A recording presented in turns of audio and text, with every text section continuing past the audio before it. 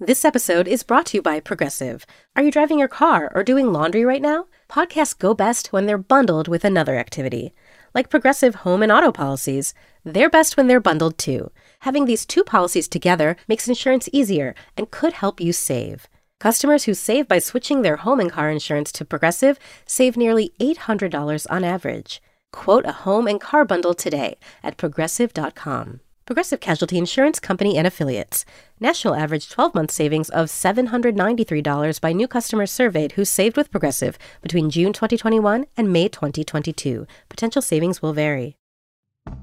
I'm Tanya Mosley. In 1987, my sister Anita vanished without a trace. Decades later, thanks to DNA, we found her. But that's only the beginning of the story. She Has a Name is a new audio documentary that explores the search for redemption, confronting trauma, and healing in the face of unimaginable loss.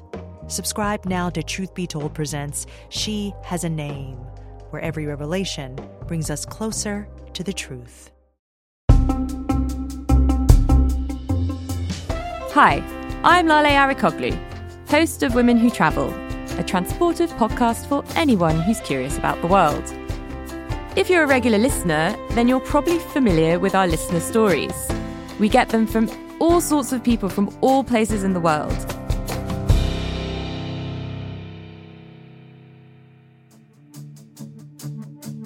And the person responsible for gathering them, for talking to these women and choosing their stories is our very own producer, Jude Kampfner. And so it made complete sense when we were putting together an episode of some of our favourite dispatches that we bring Jude along for the ride. Hi, Jude. Hi, Lale. We've never done this before, and let's wing it. And I've taught improvisation in my time, and we'll see how it goes. Well, I'm very excited to have you on this side of the glass. Listeners, usually Jude's giving me a thumbs up or some sort of mimed instruction when I'm chatting to our guests. So very excited to be doing it in the reverse today. I just want to say thank you so much to listeners for giving these dispatches. Sometimes they're written, and then I get in touch with them and we record them and I can direct them a little bit. Very often people send voice memos and they're just perfect. It feels like they're born storytellers. And they also really know that giving a visual description is exactly what we need in audio. So sometimes when you just see the view that they're looking at, for instance, a listener coming up, looking down at Dubrovnik, we're there.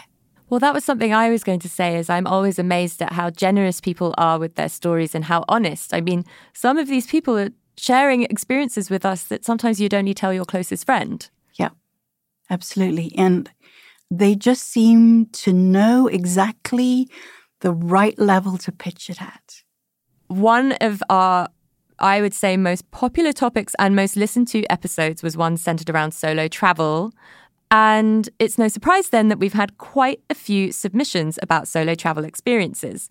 From Cuba to Dubrovnik to France, it really runs the gamut. Tell us about our first dispatch. So Marjorie gifts herself a birthday present and is in love with Cuba for its music and for its culture, and she wants to live with locals, and she gets more than she bargains for. I'd wanted to go to Cuba for a very long time. Aside from the politics of the place, which intrigued me, I loved the music. And I'd heard they'd got the best coffee, and then there's the rum. What's not to like? I was determined to go one day and see for myself. So when my 60th loomed, I thought, okay, it's time to seize the moment. I was happy to go solo because I wanted my own version of Cuba. I didn't want to go on a tour or be stuck in a holiday resort. I wanted to meet and talk to people, try to get a handle on the real Cuba. And when I arrived in Havana, it was just as I'd imagined.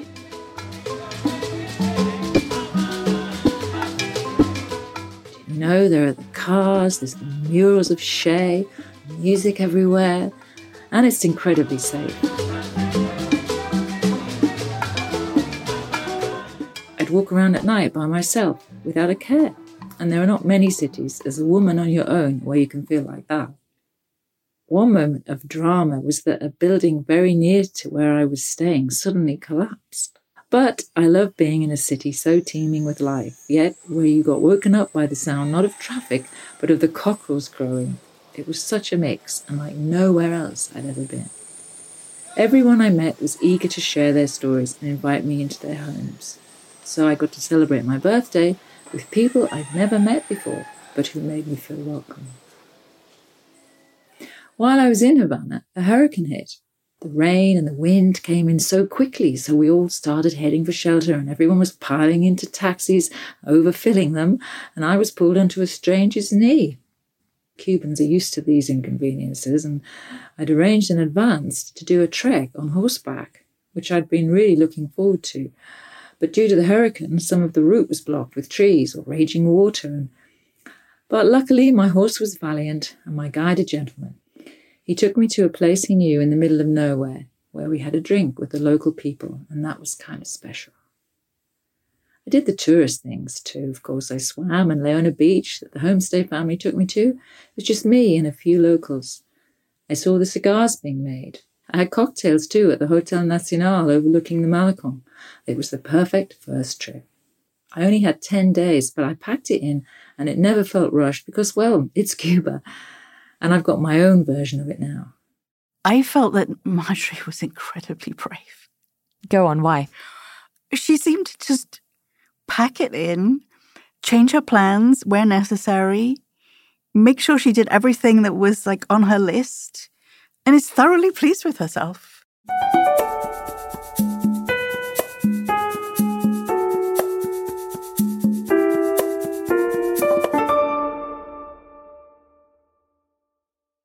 For Laura, it's a vacation, and she chooses something very carefully that she knows is safe and doable for a solo traveler who hasn't done very much of this kind of travel before.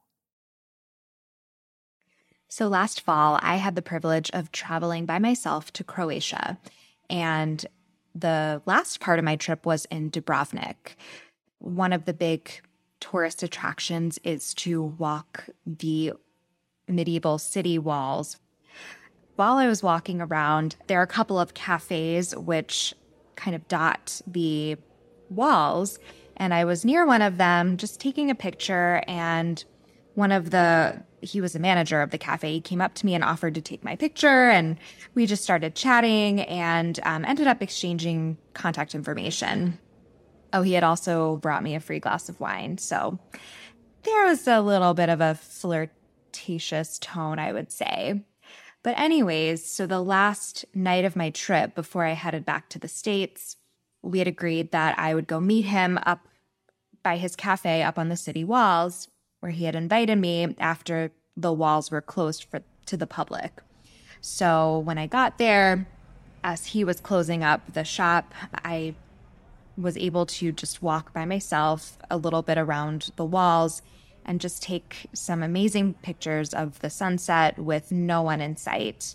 And when I got back to the cafe, he had a bottle of Croatian wine open and waiting for us. And we just sat and talked and drank wine and watched the sun go down. I would definitely call it the perfect ending to an incredible trip.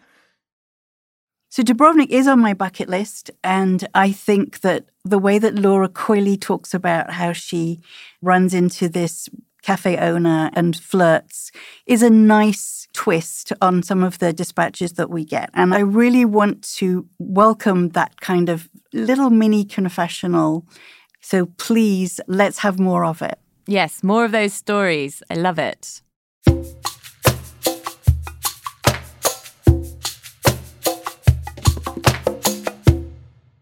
Diane wants to spend some time in France. She's a Francophile. She knows the language to some extent, and she wants to immerse herself in it.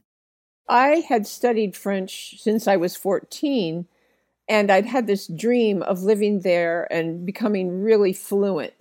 And I wasn't able to actually have that dream until I was in my 40s. I started traveling every year to France, and then at age 50, I moved there for 8 months. You know, going to another culture, putting yourself through the kind of humiliation of being the person who doesn't speak the language as fluently as everyone else is such a powerful way to get a big world view. I realized that everything that had happened to me in my life had happened in English. And in French, I really had no history. I just felt so alive and excited, and, that has never left me. Okay, so here's an example. I went to my close friend Maite's 50th birthday party, and I realized that nobody knew the American Diane, and the French Diane had no history with these people. And I thought, if I stand up and dance in a wild way, they're not going to go, oh, what's Diane doing? And it was so freeing. I just got out on the dance floor and I was having a great time, and I asked people to dance with me. And so there's a freedom in being in another language than the one you grew up in and having no history in it.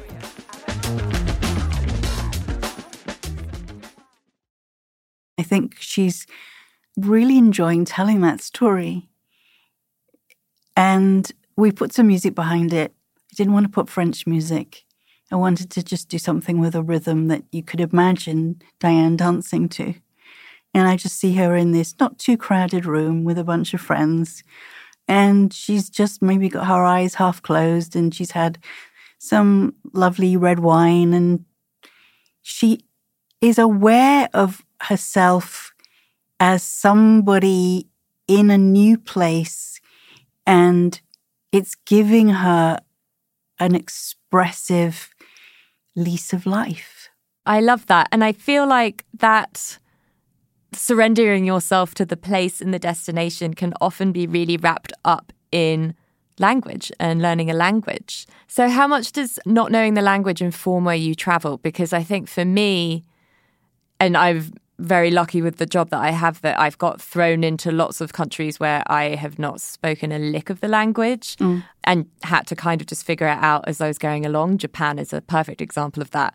I think if I feel a lot of my peers speak the language and I don't, it makes me feel especially guilty and hesitant.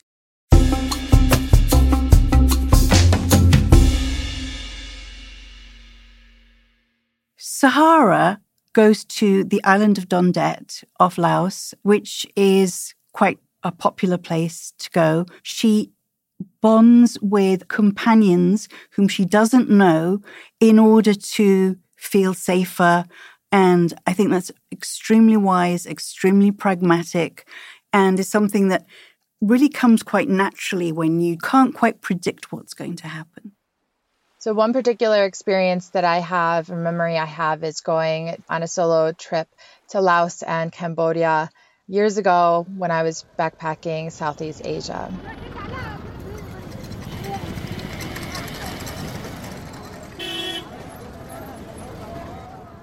I was headed towards the Thousand Islands in Laos, and we were on a city bus, and I didn't know where exactly I wanted to go, but I met a lot of friends on the bus, and they told me about an island called Don Det. We arrived really late at night in the pitch black in this very small town. We bought a ticket, and the lady walked us with a flashlight down to the river. It was pitch black, and we got on this little wooden boat and chugged our way along a river, and it was a beautiful night sky. And we arrived on the island, and we were asking around to see where we can stay, and the island was completely dead because everyone was asleep. It was the middle of the night.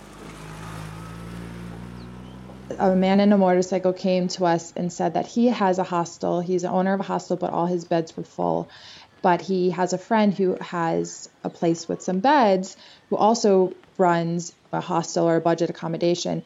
I paired up with a friend, so it wasn't that I was also staying alone in it.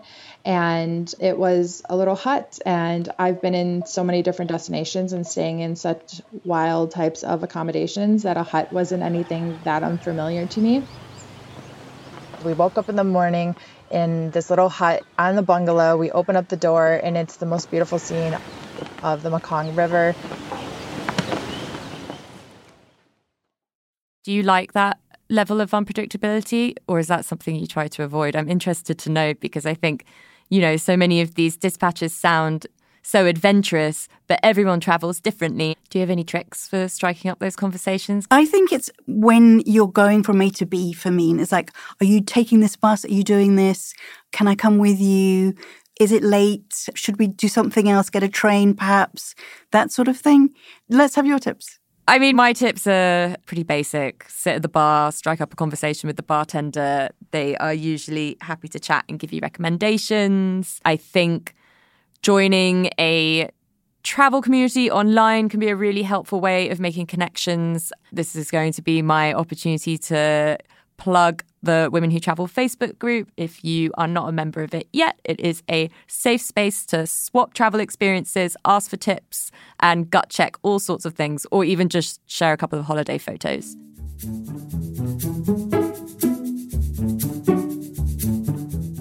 Just because one person might be backpacking on their own for 3 months doesn't mean that a staycation in your own city by yourself in a hotel doesn't count as solo travel. You know, I think it's all about doing what you feel comfortable with and learning from it and then trying something else new.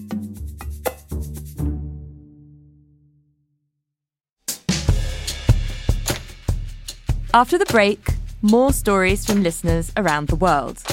And if you have your own story to share, then don't hesitate in contacting Women Who Travel at cntraveller.com with a voice memo of your own story.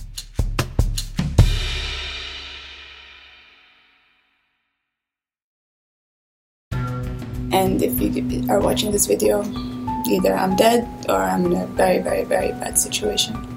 She said, oh my God, I can hear gunshots. I can hear men outside. Where are they? What have they done to them? Are they dead? Are they not dead? There is one suspect, her father, the Sheikh. It's Madeline Barron from In the Dark. We've teamed up with our new colleague Heidi Blake at The New Yorker to try to answer a question about one of the richest men in the world, the ruler of Dubai. Why did the women in Sheikh Mohammed's family keep trying to run away? There's 5 policemen outside and 2 policewomen inside the house. So basically I'm a hostage. And he reminded me that Sheikh Mohammed can get me anywhere. Because you're a rich and powerful person, you can effectively break any law you want in our country and get away with it. The Runaway Princesses is available now. Follow In the Dark wherever you get your podcasts. I'm Tanya Mosley. In 1987, my sister Anita vanished without a trace. Decades later, thanks to DNA, we found her. But that's only the beginning of the story. She Has a Name is a new audio documentary that explores the search for redemption, confronting trauma, and healing in the face of unimaginable loss. Subscribe now to Truth Be Told presents She Has a Name, where every revelation brings us closer to the truth. So, Jude, one commonality we share is that we both moved abroad and we both moved to the US. I did so around 10 years ago. I think as much as I love New York and it does feel like home, London will also always be home. I think moving abroad can be so exciting, but it can also be confusing. It can be quite lonely. It can also be a real evolution of the self. I'm interested to know what your moving abroad journey has been like, because you've been in the US for quite some time now. I think something that happens often when you move abroad is people make fun of you. There's a lot of sort of stumbling around when you arrive, but there's always that sense of not wanting to do something which you didn't expect would cause offense, but actually inadvertently you do. My first move in America was to Chicago. I arrived in Chicago not with a work visa. As she did, I was on my husband's visa, and it took some time to get acclimated. And when you can't work, it's pretty horrible. And I've never been part of an expat community. I think a lot of people use that as a crutch, and it was something I didn't want to do. I was going to say, was that a conscious decision? Yes. Yeah. And why was that? There were a bunch of cricket playing, Pimm's drinking people, and I wouldn't have mixed with them if I was in England. So it was like, no, this is not the little England that I want to be part of. Here we have Liz, who's going with her boyfriend, but manages to get work via him. My partner was offered to transfer for his job over to Nuremberg, Germany. I was lucky enough to find a job with his company as well so that I could move easily with him, even though he didn't have a visa. It was definitely a tough start. It's very gray in Germany in January. And just as we were starting to adjust everything, COVID decided to come along and really affect all of the world's plans. Originally, we were only supposed to be living there for a year and a half, but we decided to extend it, and we stayed about 2.5 years. We went to the Mosel wine region in Germany. We went all the way up to Hamburg. We were pretty close to Munich, so we went down to the Alps quite frequently year-round. And then in addition to that, we did the Nordics, Greece, Croatia, Spain. So pretty much most of the mainland EU we visited during our time there.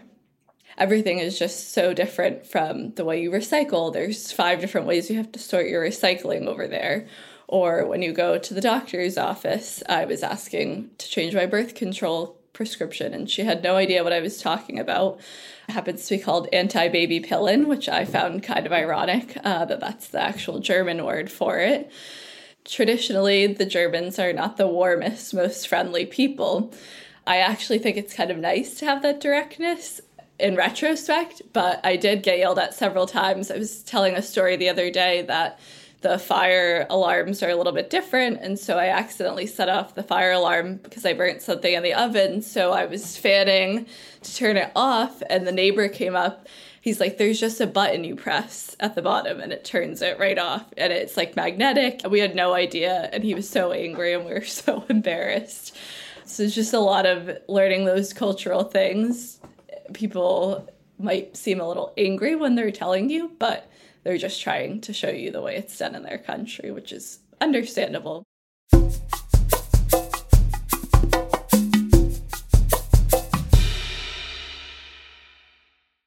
This is a little bit more of a playful travel story that we can all relate to. This story from Tara, as you and I have said ourselves, we find it very hard to say Tara, but that's how she would like her name to be pronounced. It's one of my favorites that we've ever received. Really? Yeah. Oh, I love it. wonderful, wonderful. My husband's grandparents were born in County Mayo. And so he wanted to show me Ireland. And I was grand to see it. But I also love ghost stories. My husband is a skeptic, but he was willing to indulge me. So before we went, I researched ghost stories and haunted locations in Ireland. One was Renville House on the western coast of Ireland in Connemara. What I had read beforehand was that William Butler Yeats had done seances there to try to contact the spirit that allegedly haunted Renville House. And he felt he'd made success. He felt he'd contacted him, and I believe found that the man had committed suicide or something like that. And then allegedly the accounts were that after Yeats died, he haunted the inn as well. So when I booked the reservation for the hotel, I asked for the haunted room. So the first night we were there, my husband decided he was going to set up his camera because even though he's a skeptic, he wanted proof. The accounts that I had read about the alleged hauntings of Renville House talked about a tall man appearing, and that this man had appeared to women in a mirror. I think I didn't look at the mirror very much. What an irony. I went there for an experience and I was terrified of having one. It was a very dark room. So I'm lying in bed and I wake up and my bladder is killing me. I have to go to the restroom, which is only 10 feet away, right? 10 feet away in this little room. But I'm terrified to go. And so I'm battling with myself. Got up my courage. Felt so proud of myself for doing that all by myself. And then my husband said, "Oh, honey, I'm so proud of you." He was awake the whole time. He knew the battles I'd been going through. Well, what was so interesting was the next morning, he told me that after that, he woke up during the night. And this is so unlike him because he is a skeptic. He does not believe. He woke up during the night with a very uneasy feeling. And he said it felt like a pressure on his chest. He said he described it as a presence, like he felt like we weren't alone. And that had been one of the reports of the hauntings, the alleged hauntings here.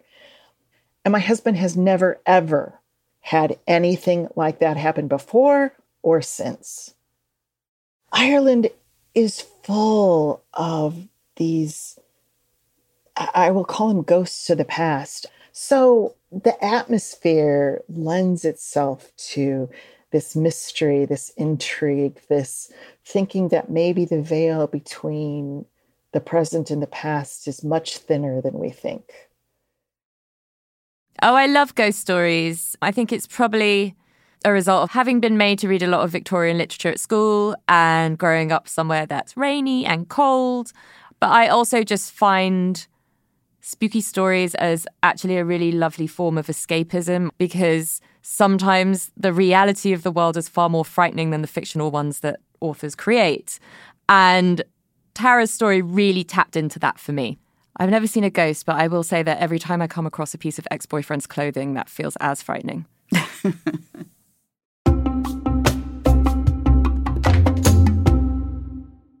The next two stories are what people might call trip disasters. Yeah. But in both cases, they are told in very upbeat ways. My dad used to say when the car broke down, as it often did, or we were stranded, it's an adventure. And I think that's a really great way of looking at stuff when things are bound to go wrong at some point. It was sort of endearing. And you've used it as your rule of thumb ever since. I think so. And for the most part, once you get to the other side of it, it's a great anecdote. I think Kirsten, on reflection, feels that perhaps she should have asked a few more questions before she set out on this trip. But it's very sweet that her main motivation was to give her dog a nice romp on the sands.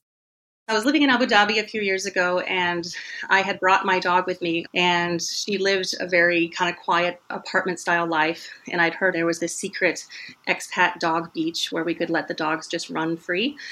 So one morning, I decided to be brave and find this beach on my own. I was on the highway, and then I exited at this half-constructed bridge, got onto this small sealed road, and kept driving. And as I made my way through, I realized the road was running out, and all I could see was sand. And having not been a very experienced Middle East expat, I did not realize or think about the consequences of driving a, normal car into the sand. It did not make it very far before I was completely stuck. My tires were just spinning and kicking up sand. And I was thinking, the more I hit the accelerator, the more stuck I'm going to be. And so I stopped, I turned off the car, and I sat there thinking, what do I do now? It was just sand as far as I could see.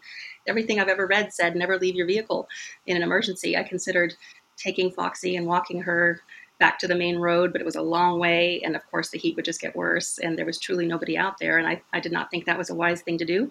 So I stayed with my car. Then out of nowhere, I saw these three figures coming toward me. And I was thinking, oh my gosh, who are these people that are coming at me in the middle of nowhere? I got out of my car and they got closer, and I realized they were construction workers. And they did not speak any English, and they just immediately took control. And then they were rocking the car and shifting the car. And eventually they did move it free out of the sand and was able to push it closer to the main road. And I was so incredibly grateful. These gentlemen just appeared literally out of nowhere in this miraculous fashion and saved me from what could have been a really catastrophic situation. 3 men against me could have been a totally different scenario, but all these men were doing was just being incredibly kind and rescuing me from a very silly situation I shouldn't have gotten myself into. I did make it to the beach with Foxy. She did get to run around the beach, and once I went there the first time, I went back regularly.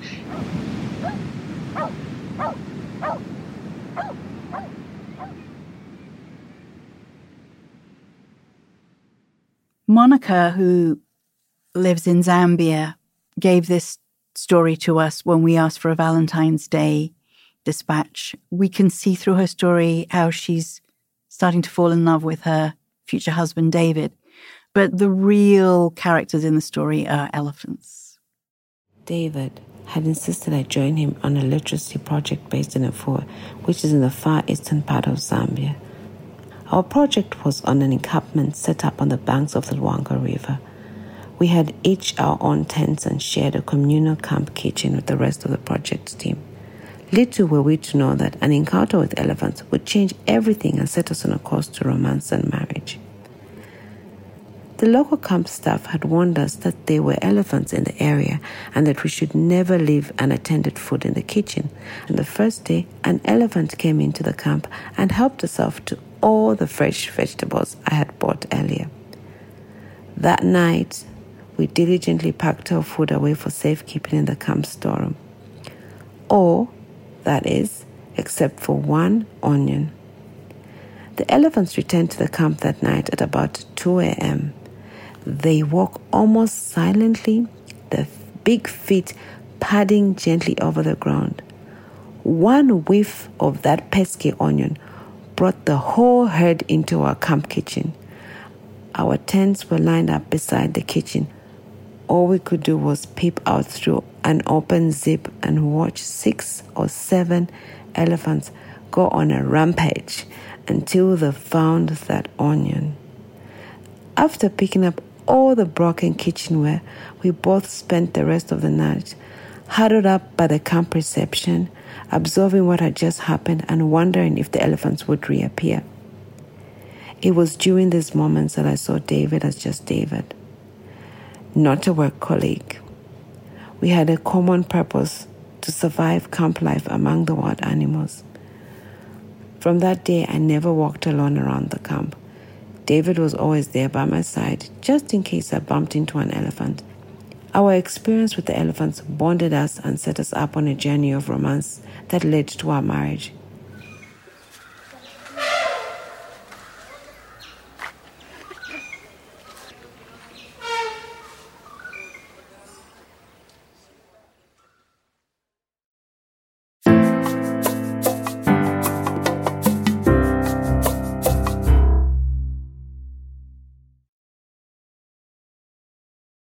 Hi, I am responding to your request for stories about breakups during a trip.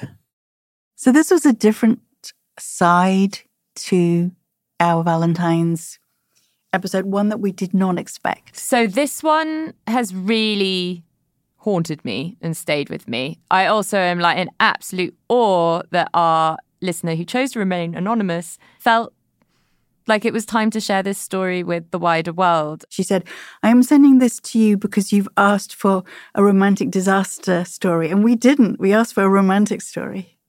So fascinating. I think it is one of our most memorable dispatches that we've received. Yeah, especially because you particularly didn't want it to be a cutesy episode. Well, I think I just wanted it to be real and relatable, and love comes in all sorts of forms, and it's messy and it's hard, and sometimes it doesn't always end well. My husband told me that he wanted a divorce. The one and only time so far I've gone to Paris. It apparently was prompted by a book I gave him to read on the plane that was popular at the time, which was Mitch Albom's Tuesdays with Morrie, because he was constantly complaining that he needed something to read on the plane, but he needed something that was short and sort of easy to get through. I was surprised to see him really get into it on the plane ride over to Paris. And after we landed and had a bite to eat and we were walking back to our hotel, I asked him what he thought of the book, and he gave it rave reviews. And he continued by saying that it really got him to thinking about a lot of important topics and what's important in his life. And based upon all of that, he told me within 7 hours of landing in Paris that he wanted a divorce. So I went back to the hotel, packed up my stuff, and left the next day. I knew the marriage and my dreams of a romantic trip were just ruined. And there was just no way I could stay. It wasn't even a possibility for me.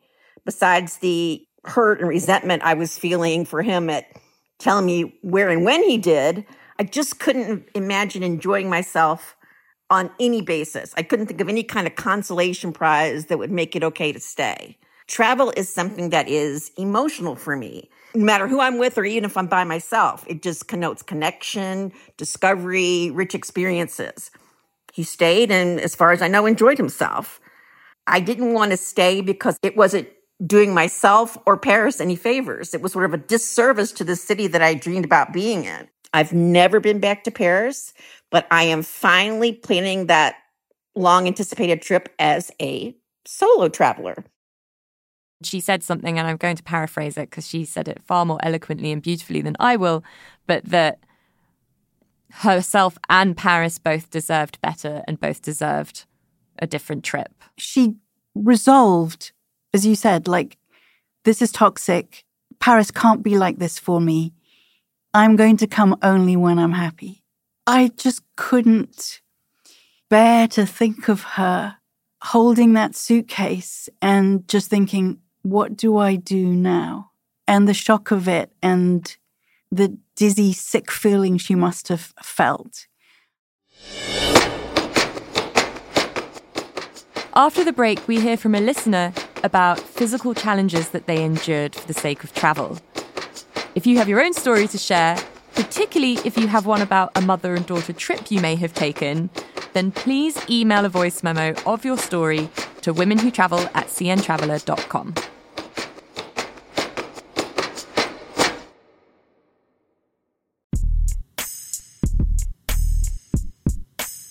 Do you sometimes wake up with the desire to understand the seen and the unseen forces guiding you through this life? And are you ready to begin uncovering the impacts of these forces in your day-to-day? Do you feel that you could use a little push, a little oomph, or maybe even a little juju to be reminded of your power within your ancestors to truly understand you? Well, child, so it sounds like you need a Little Juju podcast in your life. Hey, bays, I'm your host, Juju Bay. Welcome, Aquaba, bienvenidos to the Womanist Witchy Insight Show, diving deep into the Black healing journey, pop culture juju, and the ancestral spiritual systems that can help get us free. So please come on over and join the ALJ Pod family. New episodes drop every single Wednesday, and you can listen wherever you get your podcasts. Physical challenges, that's something that we often have our guests talk about. And we can vicariously go through that experience with them.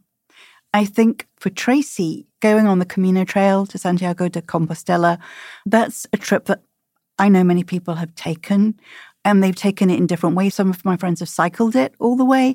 Some have done the short 5-day version. Some have done the 30-day version. Most of them have gone in groups. I mean, it's amazing that she went solo. I'm a 54-year-old mom of 2 who owns a vitamin supplement company and who lives in a quiet suburb of New Jersey. Despite being in good health and quite fit and living a relatively peaceful life, I suffer from horrible anxiety and panic attacks. To make matters worse, the last year I was hit with tragedy after tragedy, including the death of my best friend. My usual go-to move to feel better is to pick a spot on the globe and go, but I really needed something that would kind of shake me up a bit and give me a slap in the face, kind of awakening to get rid of this nagging anxiety, and I didn't want to turn to medication.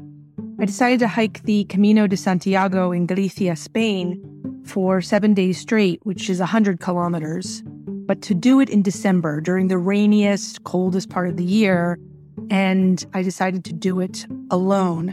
But doing a bit of prep work for this adventure, I entered into this bizarre realm of Facebook groups and hiking groups and sites devoted to everything from what to eat on the Camino, what shoes to wear, what bag to carry, where to pee. And every bit of the advice that I gleaned failed miserably in the conditions of December. The shoes and the clothing were all recommended for summer hikes, and forget about bathrooms. Nothing was open.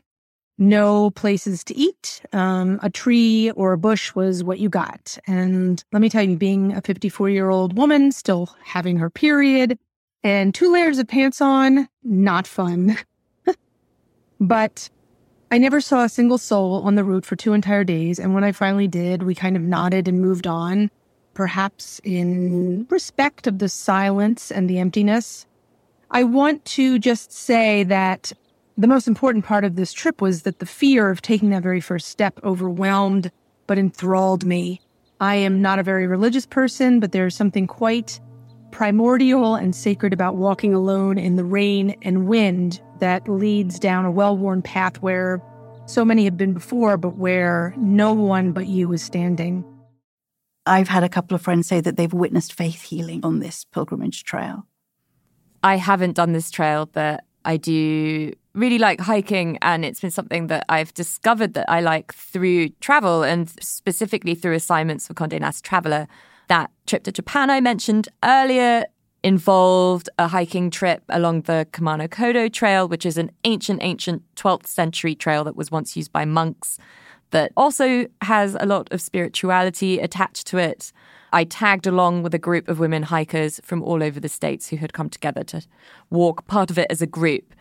And there was something about putting one foot in front of the other with the sole goal of your day being to get from A to B that gave me a mental clarity I'd never had before. I mean, it helped that I was surrounded by some of the most beautiful forest and landscape I'd ever seen. It was cherry blossom season. It was in the mountains. Wow. It was so quiet, and there would be hours where we wouldn't cross a single other hiker, and we would spend each night in a different ryokan, which is a sort of bed and breakfast type accommodation that you find all over Japan, and particularly along this trail.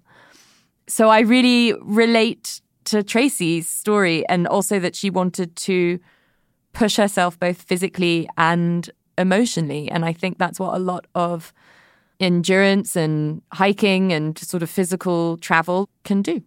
That's amazing. I didn't know you did that.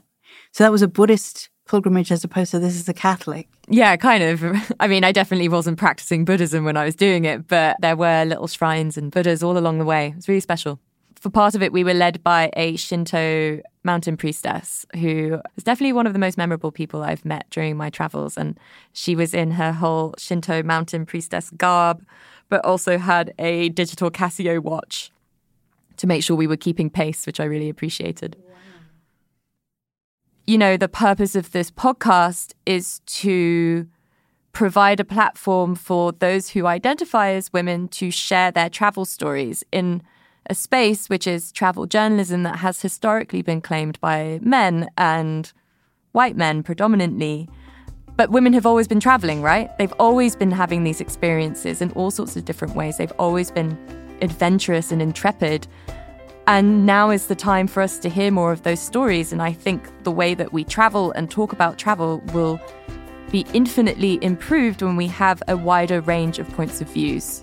Sometimes if a story comes out of the blue, as we hope that they will do, we might actually make a whole episode based on an idea that a listener's given us. Coming up on the next episode, ornithologist, environmentalist, activist, and author Maya Rose Craig will be talking to us about her bird-watching adventures around the world. Thank you for listening. I'm Lale Arikoglu, and you can find me, as always, on Instagram @LaleHannah, and follow along with Women Who Travel on Instagram @WomenWhoTravel. You can also join the conversation in our Facebook group. Alison Leighton Brown is our composer. Jennifer Nelson is our engineer. Jude Kampfner from Corporation for Independent Media is our producer.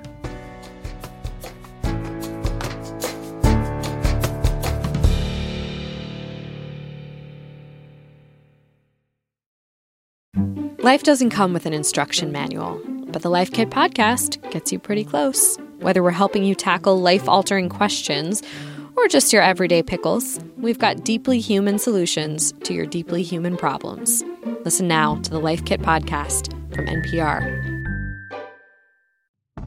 I'm Tanya Mosley. In 1987, my sister Anita vanished without a trace. Decades later, thanks to DNA, we found her. But that's only the beginning of the story. She Has a Name is a new audio documentary that explores the search for redemption, confronting trauma, and healing in the face of unimaginable loss. Subscribe now to Truth Be Told presents She Has a Name, where every revelation brings us closer to the truth.